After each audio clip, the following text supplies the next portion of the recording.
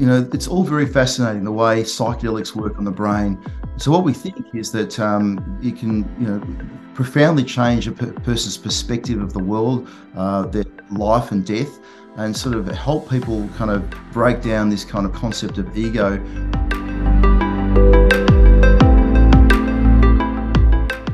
And that's what we sort of find when people talk about what happens to them. They often change career, their relationships change, and it's kind of a profound change in the way that people experience life. Welcome to the Mindfulness Experience Podcast. My name is Keith Fiveson.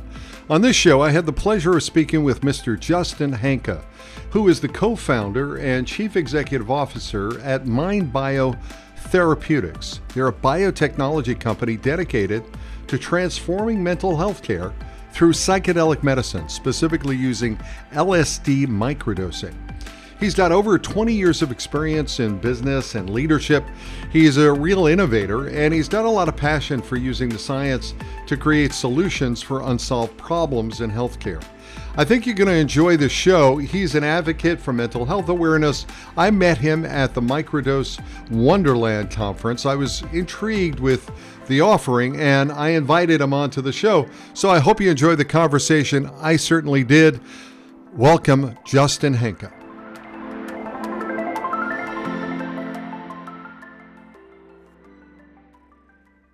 Hey, I am here with Justin Hanka, who's the CEO and the co-founder of MindBio Therapeutics.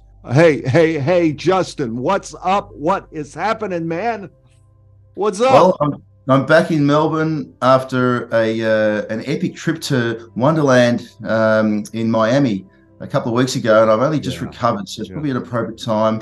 My voice is back to normal, and we're right back into the swing of things. I'm very excited about what we're doing with this work.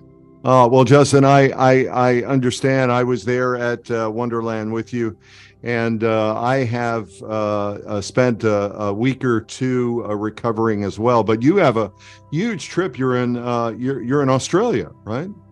Yeah, that's right. Right down in Melbourne, in Australia. So we're just about as far away from everything to do with psychedelics that you can be. We're quite isolated here, and it's just terrific to kind of integrate with the community, and certainly what's going on in the US is very exciting, and just terrific to be a part of it. Well, Justin, you were nice enough to invite me as a part of the press to the MindBio Therapeutic press conference. And, we're all about the mindfulness experience on the show. So I'm wondering, what is, and you were at the psychedelic conference, one of the largest psychedelic conferences in the world. So what is MindBio Therapeutics? I mean, it certainly sounds like it's about the mind, and it's about the body, the biosphere of the body, but then we bring in the therapeutic elements. What are you guys all about? Well, we're a clinical stage sort of biotechnology company, but really we're here to sort of change the course of mental health treatments. And what's exciting to us is this kind of new science that we're finding in psychedelic research. And certainly what's fascinated me about psychedelic medicines is their profound impact on thinking and cognition and mood. We really want to get to the bottom of the science here. Our scientific thesis is in microdosing. So we're interested in small doses of psychedelic medicines and the effect on the brain and the mind, and certainly we're interested in treating these debilitating mental health conditions that are really affecting us all over the world. Now, you're talking about psychedelics, but you're talking about a specific kind of psychedelic. I mean, you're really bringing back LSD and the kind of work that really started it all off with Timothy Leary.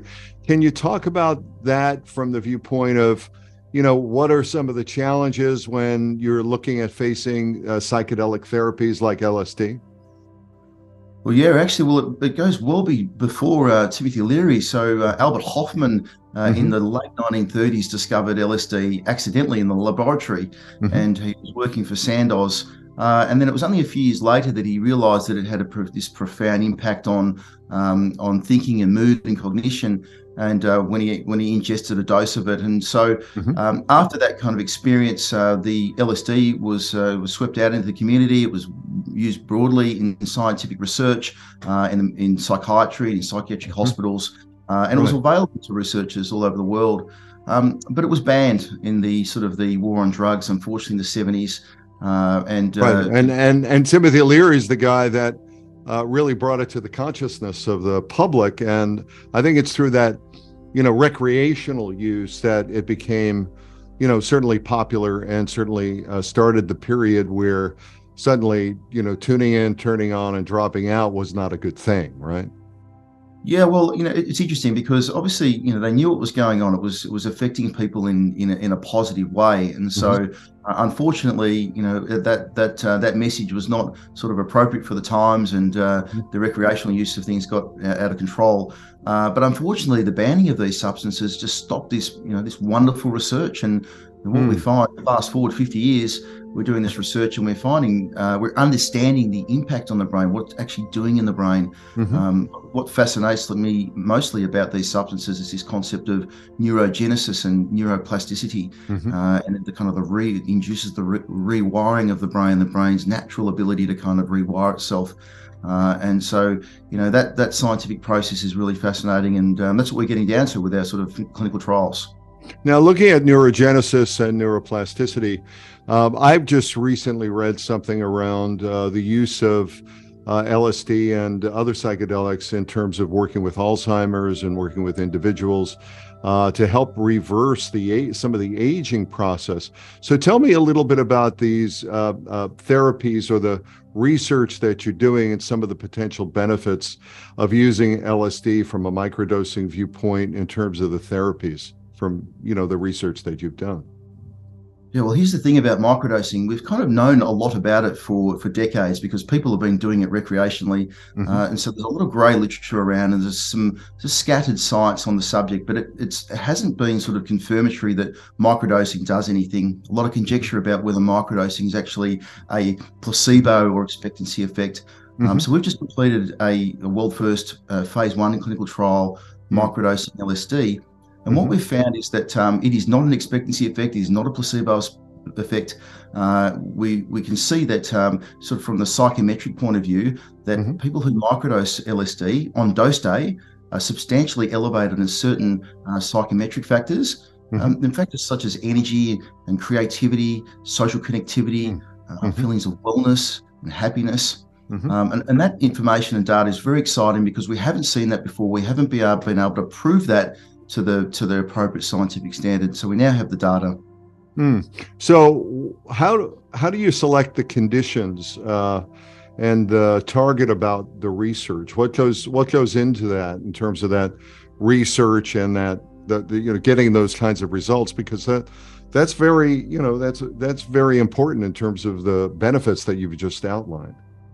Yeah, absolutely. So the science here is it's pure discovery, really.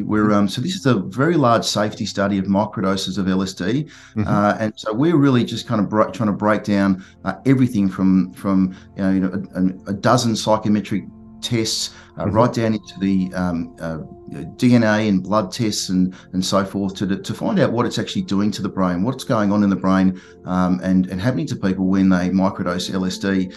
And we can see already from the data that we have that these profound changes in mood are appropriate for treating depression and sort of mood disorders. And so when you go and talk about kind of this concept of neuroplasticity and will it help people with brain injury and other brain diseases and conditions of the brain, well, there's certainly potential for it. The science is not quite there yet, but certainly with the data we have, we hope to sort of dig deeper on these issues.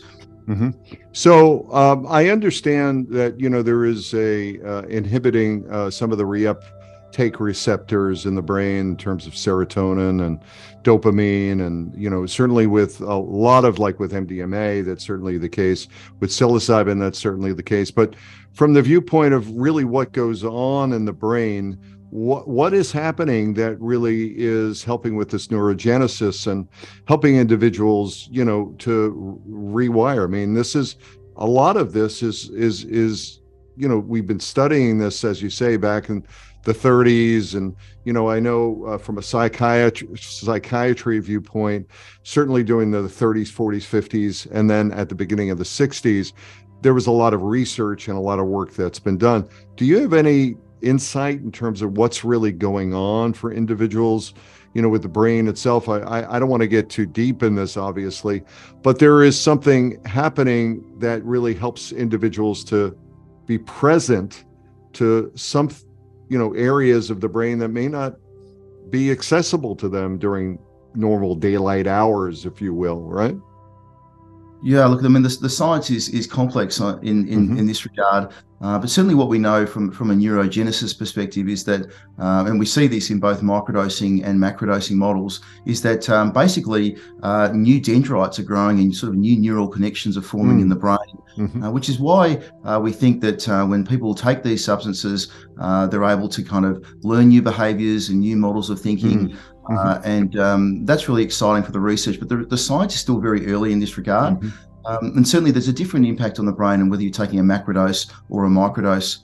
Certainly we've only just looked at the top line data in microdosing of LSD. We're going to go right down into the bloods and the DNA and the mRNA and so forth to truly understand what's happening in the brain and to what extent is neurogenesis occurring. So we'll have that data. We haven't analysed that. We haven't gone that far yet. We'll be looking at the phase 1 results for 18 months. We'll be well into phase 2 clinical trials, and we'll be still analysing the data. This is it's very exciting when you start thinking about it, the ability to go ahead and expand the neural network of the brain and go ahead and gain greater consciousness. So what is the goal of the clinical research in psychedelics? What's the ultimate goal of of MindBio Therapeutics, if you will? Yeah, we have a microdosing thesis so that our first target candidate drug is LSD. My wish list really with this research is discovery, first discovery, and then look at the treatment. So we want to understand as much as we can about what's going on in the body and the brain, so that we can target treatments using these substances. And so our thesis, sort of, with running our business as well, is that we've collaborating with some world-leading academics who run the research independently, and we're running that sort of rigorous sort of scientific process out of the University of Auckland in New Zealand.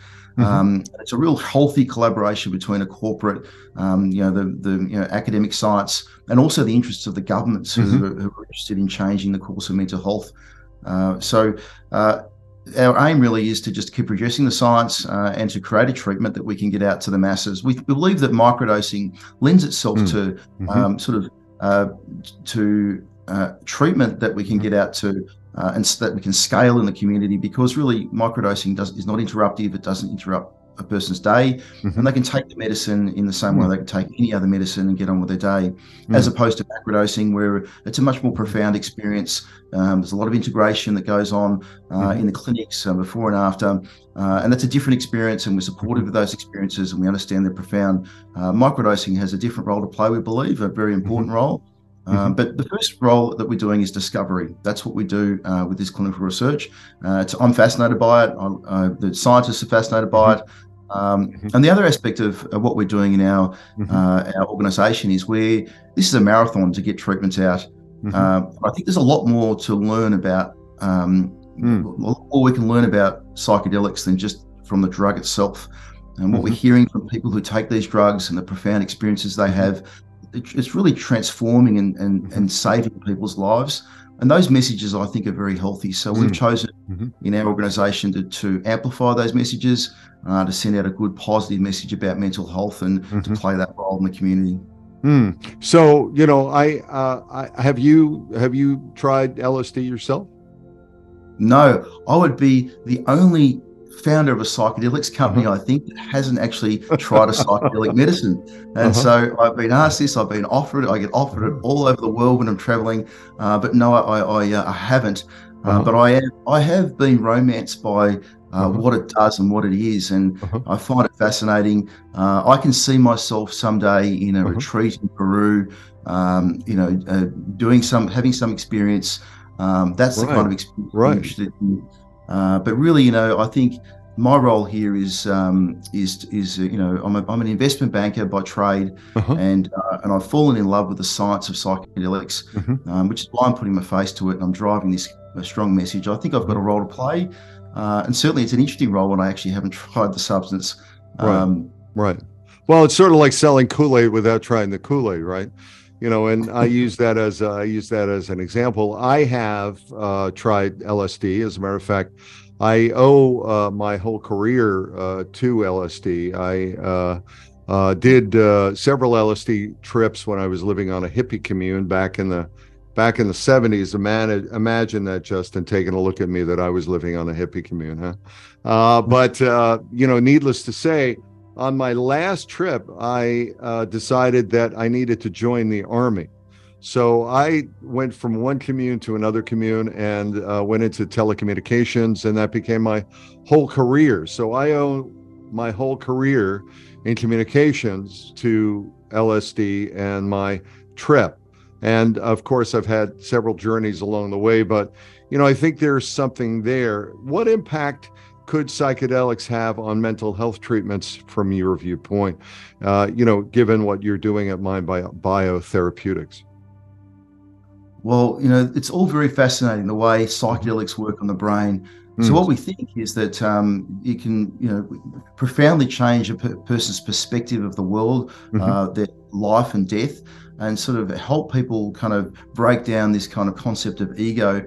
And that's what we sort of find when people talk about what happens to them. They often change career, their relationships change, and it's kind of a profound change in the way that people experience life. And as I said, I actually haven't experienced that myself, but I've found that running a company like this, I hear stories like you've just told me every day.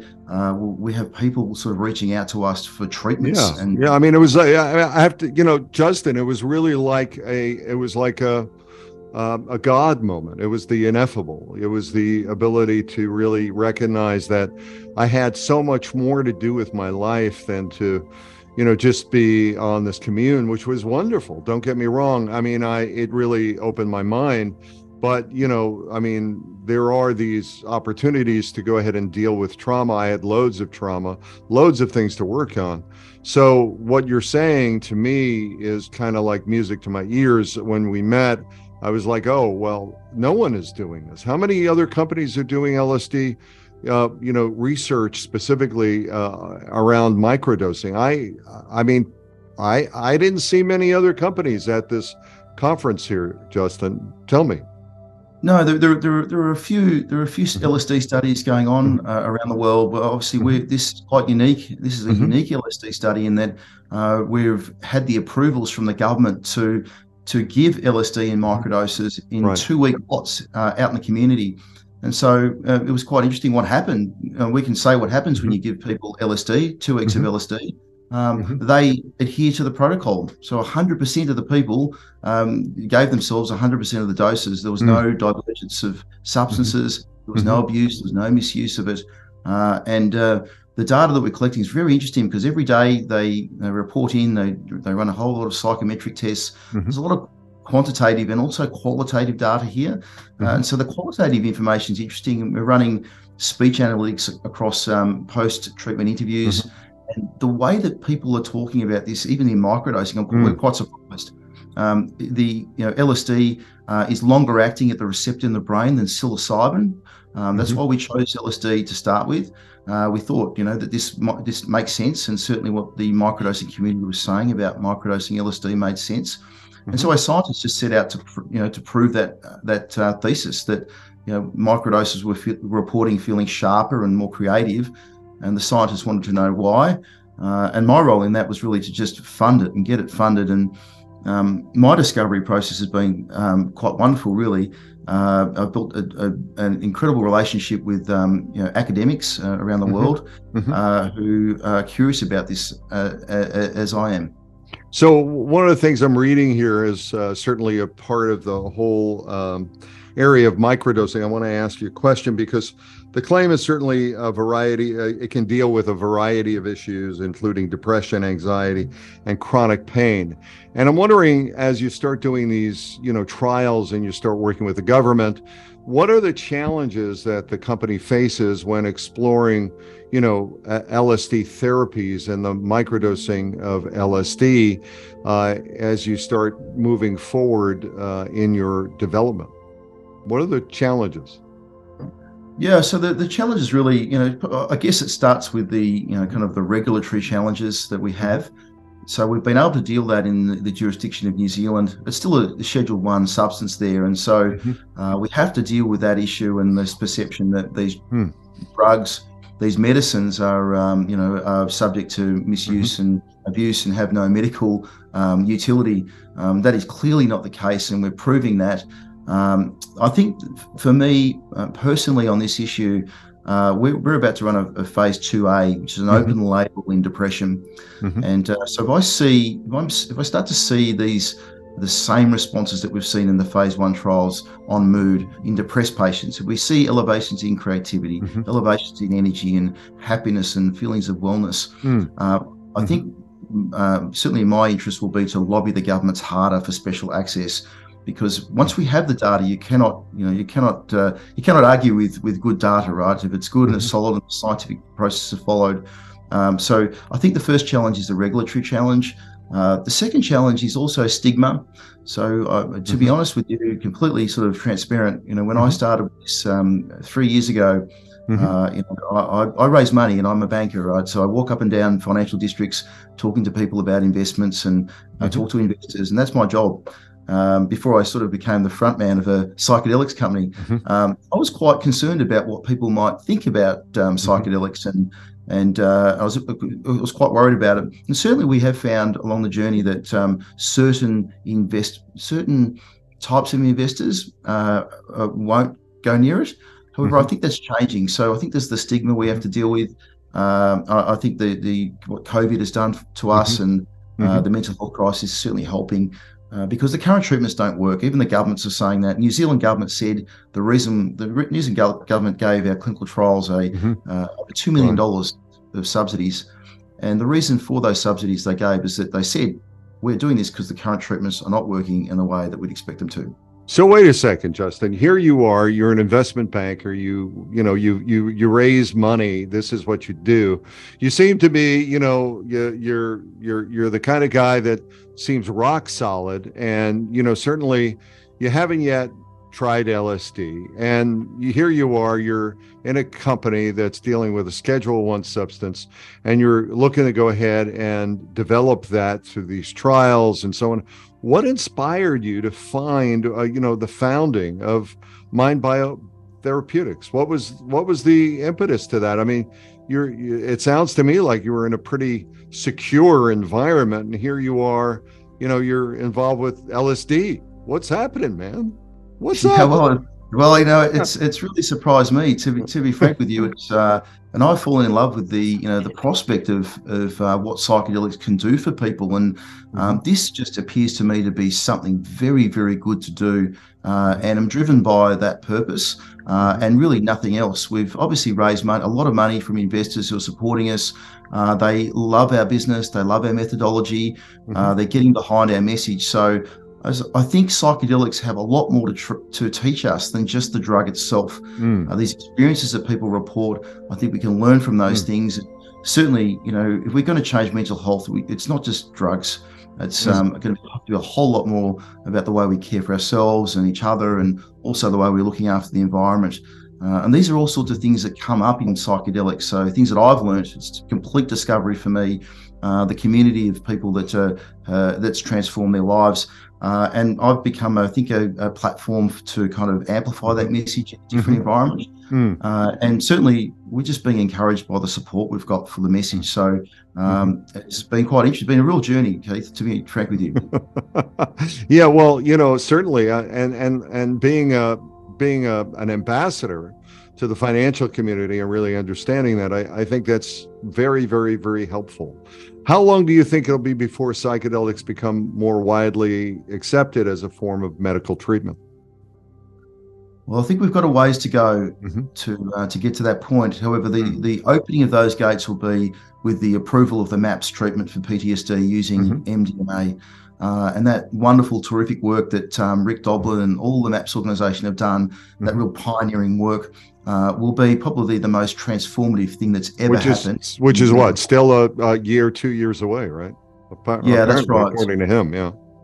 That's right. Yeah. So that's I truly believe that that will be the transformative moment for the approvals, and will open the doors for the rest of the science, which is still well behind. We're starting 2 phase 2 trials. We think depression this will be a transformative treatment for depression, but we're still years away. But I think the special access schemes will certainly open up once the MAPS organisation goes live with these substances and they're out in the community. I think that will open special access around the world. In Australia, you can't even access ketamine for depression. And it's certainly legal here. And from a clinical viewpoint, the military is really helping to go ahead and spearhead the funding and the treatment, which, as we well know, it's supported by both sides of the government, on the Republicans and the Democrats. They've just actually formed a committee to go ahead and start to fast track some of these treatments as well. Do you see a future where psychedelics might be a part of the mainstream form of treatment? Absolutely, yeah. The data we have and the endpoints we're seeing in the science is progressing at a really solid rate now. So the data I'm seeing from our clinical trials, there's no doubt that these substances are safe to use under medical protocols. They have a lower side effect profile than antidepressants and benzodiazepines, which are quite dangerous.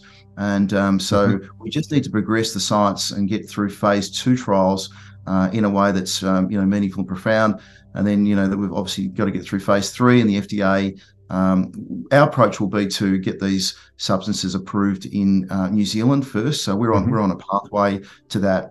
As I said, if we get through phase 2 in an open label, we start seeing these signals in depression, lobbying the government very hard to get special access, simply because we have hundreds of people every week.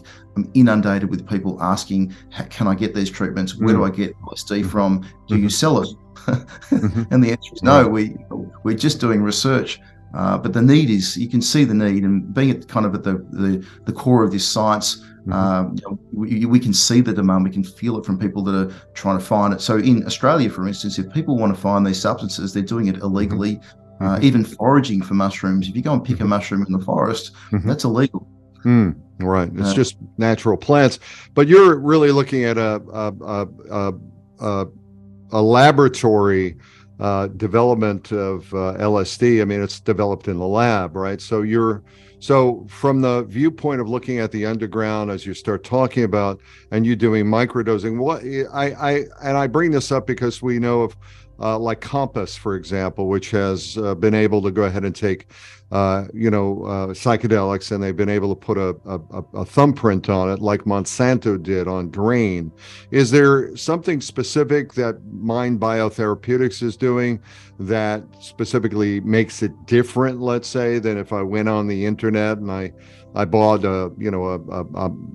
tabs of window pane or whatever, orange sunshine or whatever it is? I mean, what's the difference here between what you're doing and what someone else might do if they decided to hear the podcast and say, oh, I think that's a good idea. Let me go ahead and, find out about it and try it myself. So I'm just trying to understand the efficacy around, because we do know in the States, if you go out and you buy street drugs, a lot of times they're laced with, fentanyl or some other chemicals. You don't know what you're getting. I mean, there's no purity aspect to it.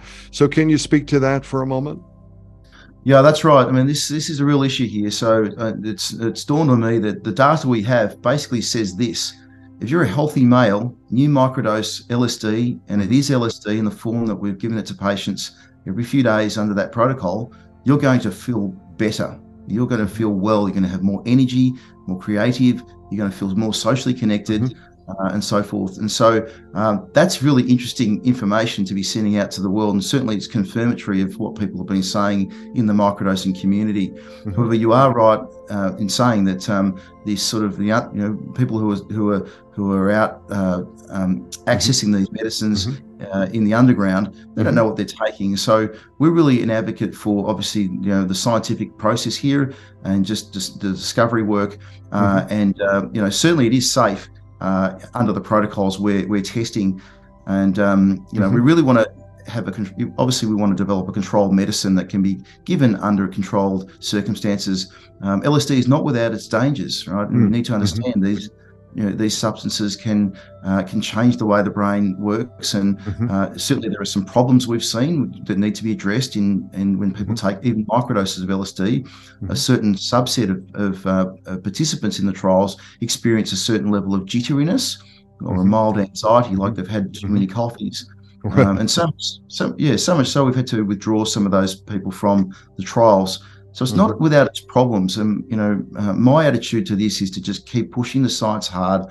We want to know. We don't want to obstruct any of the information. We want to get access to the information so that when we're at the point where we're trying to introduce these medicines to the medical community, we've got all the data and it's undisputable. I think that's very important in the pharmaceutical process. Right. Good. So one of the things I heard there, and I was looking for that, that point. So, I was going to ask you about, the danger in terms of it being abused if it was becoming more widely available. But it sounds to me like you're really talking about using it within a clinical setting, bringing together the therapeutic elements of set setting and integration as a part of that. And in a lot of cases, the recreational stuff, it's going to be there. The underground's going to be there and abuse is going to happen. But you're really focused in on the medical community, if I understand that correctly, right?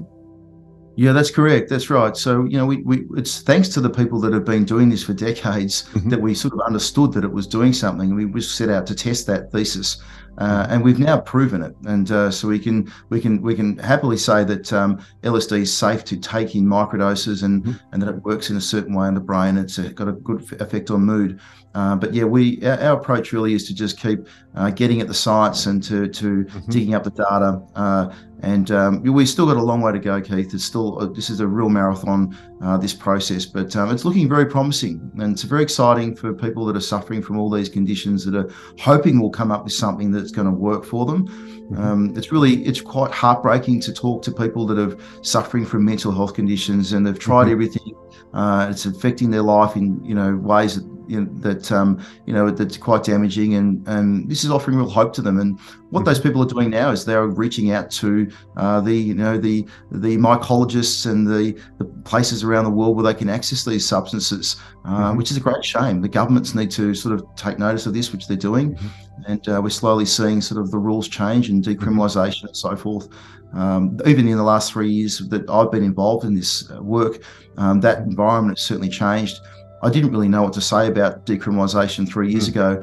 I've got a lot more to say about it now, and certainly the more data we see, we can see that these substances, the reason why people are taking them is very positive. Right. So, and one of the things that really attracted me to, after we met over at Wonderland, it was really understanding that you really have a lot of values. Your company seems to have a lot of values around bringing in the indigenous population, really understanding the history around these psychedelics and around the use of psychedelics. Can you speak to that a little bit more in terms of how you bring in the indigenous population to your overall planning, if you will, as I understand it? Yes, well, this process is really quite special that we're seeing, and it's a real credit to our scientific team. So what happens in clinical science, particularly in the early stages in phase 1, so there are certain communities and certain, so for instance, women are excluded from our phase 1 trials. Generally, that's done to get a baseline. So women are unrepresented in this early sort of stage clinical research, and also Indigenous communities appear to be underrepresented. And so we are a culprit of both of those things in our phase 1 clinical trials. Both women and Indigenous. Both the women and the Indigenous populations are included in your trials, yeah?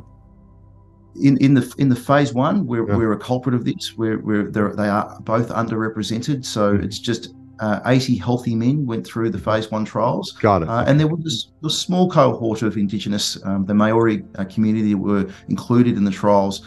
But what we realised is that that's not representative of things. And so certainly in phase 2, we introduce women and female sex at birth into the trials, and also we're aware of the profound mental health issues that experienced by Indigenous communities all around the world. It's the same, and so it's that mental health crisis is kind of amplified. We're finding in Australia and New Zealand, and so what we're doing in the clinical trials is we're engaging with the Indigenous elders. We're bringing in cultural aspects into the clinical trials. We're adding in specialist psychometric tests and that have been designed to talk in a way that's meaningful to the Maori community, and even to the point where the clinical trial rooms, the laboratories, are being blessed by these communities. And so this engagement, I think, is important, right? And this inclusive engagement, and that's what I'm finding very positive about what our team are doing with this research. That's lovely, and that's really very, very, very important. So it seems to me that you're really trailblazing new areas, and you're really having a very, very open mind about where the company is going. Any other challenges that you think MindBio Therapeutics has in the future in terms of bringing your products to market? And, how do people find out about the company? Yeah, so the main challenge that we're at is trying to solve this mental health crisis that we're really facing, and that's certainly that burden. I feel that burden being at the helm of this organisation, and I think it's our responsibility to bring the science forward as quickly as we can to prove that everything that people have been saying about these medicines have been saying for decades. We just need to bring the proof forward, and then once we've got the proof, we need to make them accessible as soon as we can, so that we can start changing people's lives. We're accessible. I'm best followed on LinkedIn, and do a lot of my communications are there. And as you said, Keith, we are going to float the company on the Canadian Securities Exchange early next year. We've got a shareholder vote in late December on that process, and that's very exciting, I think, because that kind of puts us on the global stage. It broadens our access to investors in the sector. It certainly gives my team and myself a sort of a platform that we can kind of use our voices to change mental health for good, and that's what we're here to do. Right. Well, that's lovely. And I signed up on the company's website. That's MindBio Therapeutics. So I'm really hoping to go ahead and get some information about the company, be on the newsletter, which I've already started to get some notices. And let me ask you, before you float or after you float the company, are you heading over to Peru to go ahead and expand your mind and expand your experience a little bit? Is that anywhere in your plan, Justin? Well, I certainly am. I've found social media, and my 4 teenage young adult children are quite outraged about it. And I'd love to film some of these experiences and participate in these ceremonies. I think they are just wonderful. I've just watched Daniel Castillo's video, which was just quite beautiful, really, and very brave what they're doing with veterans. So I am very curious. I'd like to go and see those places, and certainly I'm open to invitations. Oh, good. Well, certainly, as you know, I'm a member of the Heroic Hearts Project, working with veterans, and really very much open to the same thing. So we need to stay in touch, and certainly I look forward to learning more about your company. You're a rock solid guy, and you're really involved in a real incredible area, which I'm involved with as well. One final thing. Do you think that from the viewpoint of microdosing, individuals have a more mindful attitude? And, this is the Mindfulness Experience Podcast. So I'm just wondering your view in terms of, does, like Paul Stamets says, does microdosing LSD, does it really help create a kinder, gentler society and kinder, gentler people, in your view? Well, absolutely. The data shows us that people feel more socially connected, and this concept of social connectivity is a theme that runs right throughout the psychedelics community. Mm-hmm. People feel closer with one another, and that can only be a good thing if we can create more of that. Great. Well, listen, Justin, thank you so much for coming on the show. Again, MindBio Therapeutics, Justin Hanka. That's Hanka. You can find him on LinkedIn. And I hope you have a great day. It's early in the day over there in Australia, right? It certainly is. Thank you, Keith. It's been a real pleasure talking to you. My pleasure as well, Justin.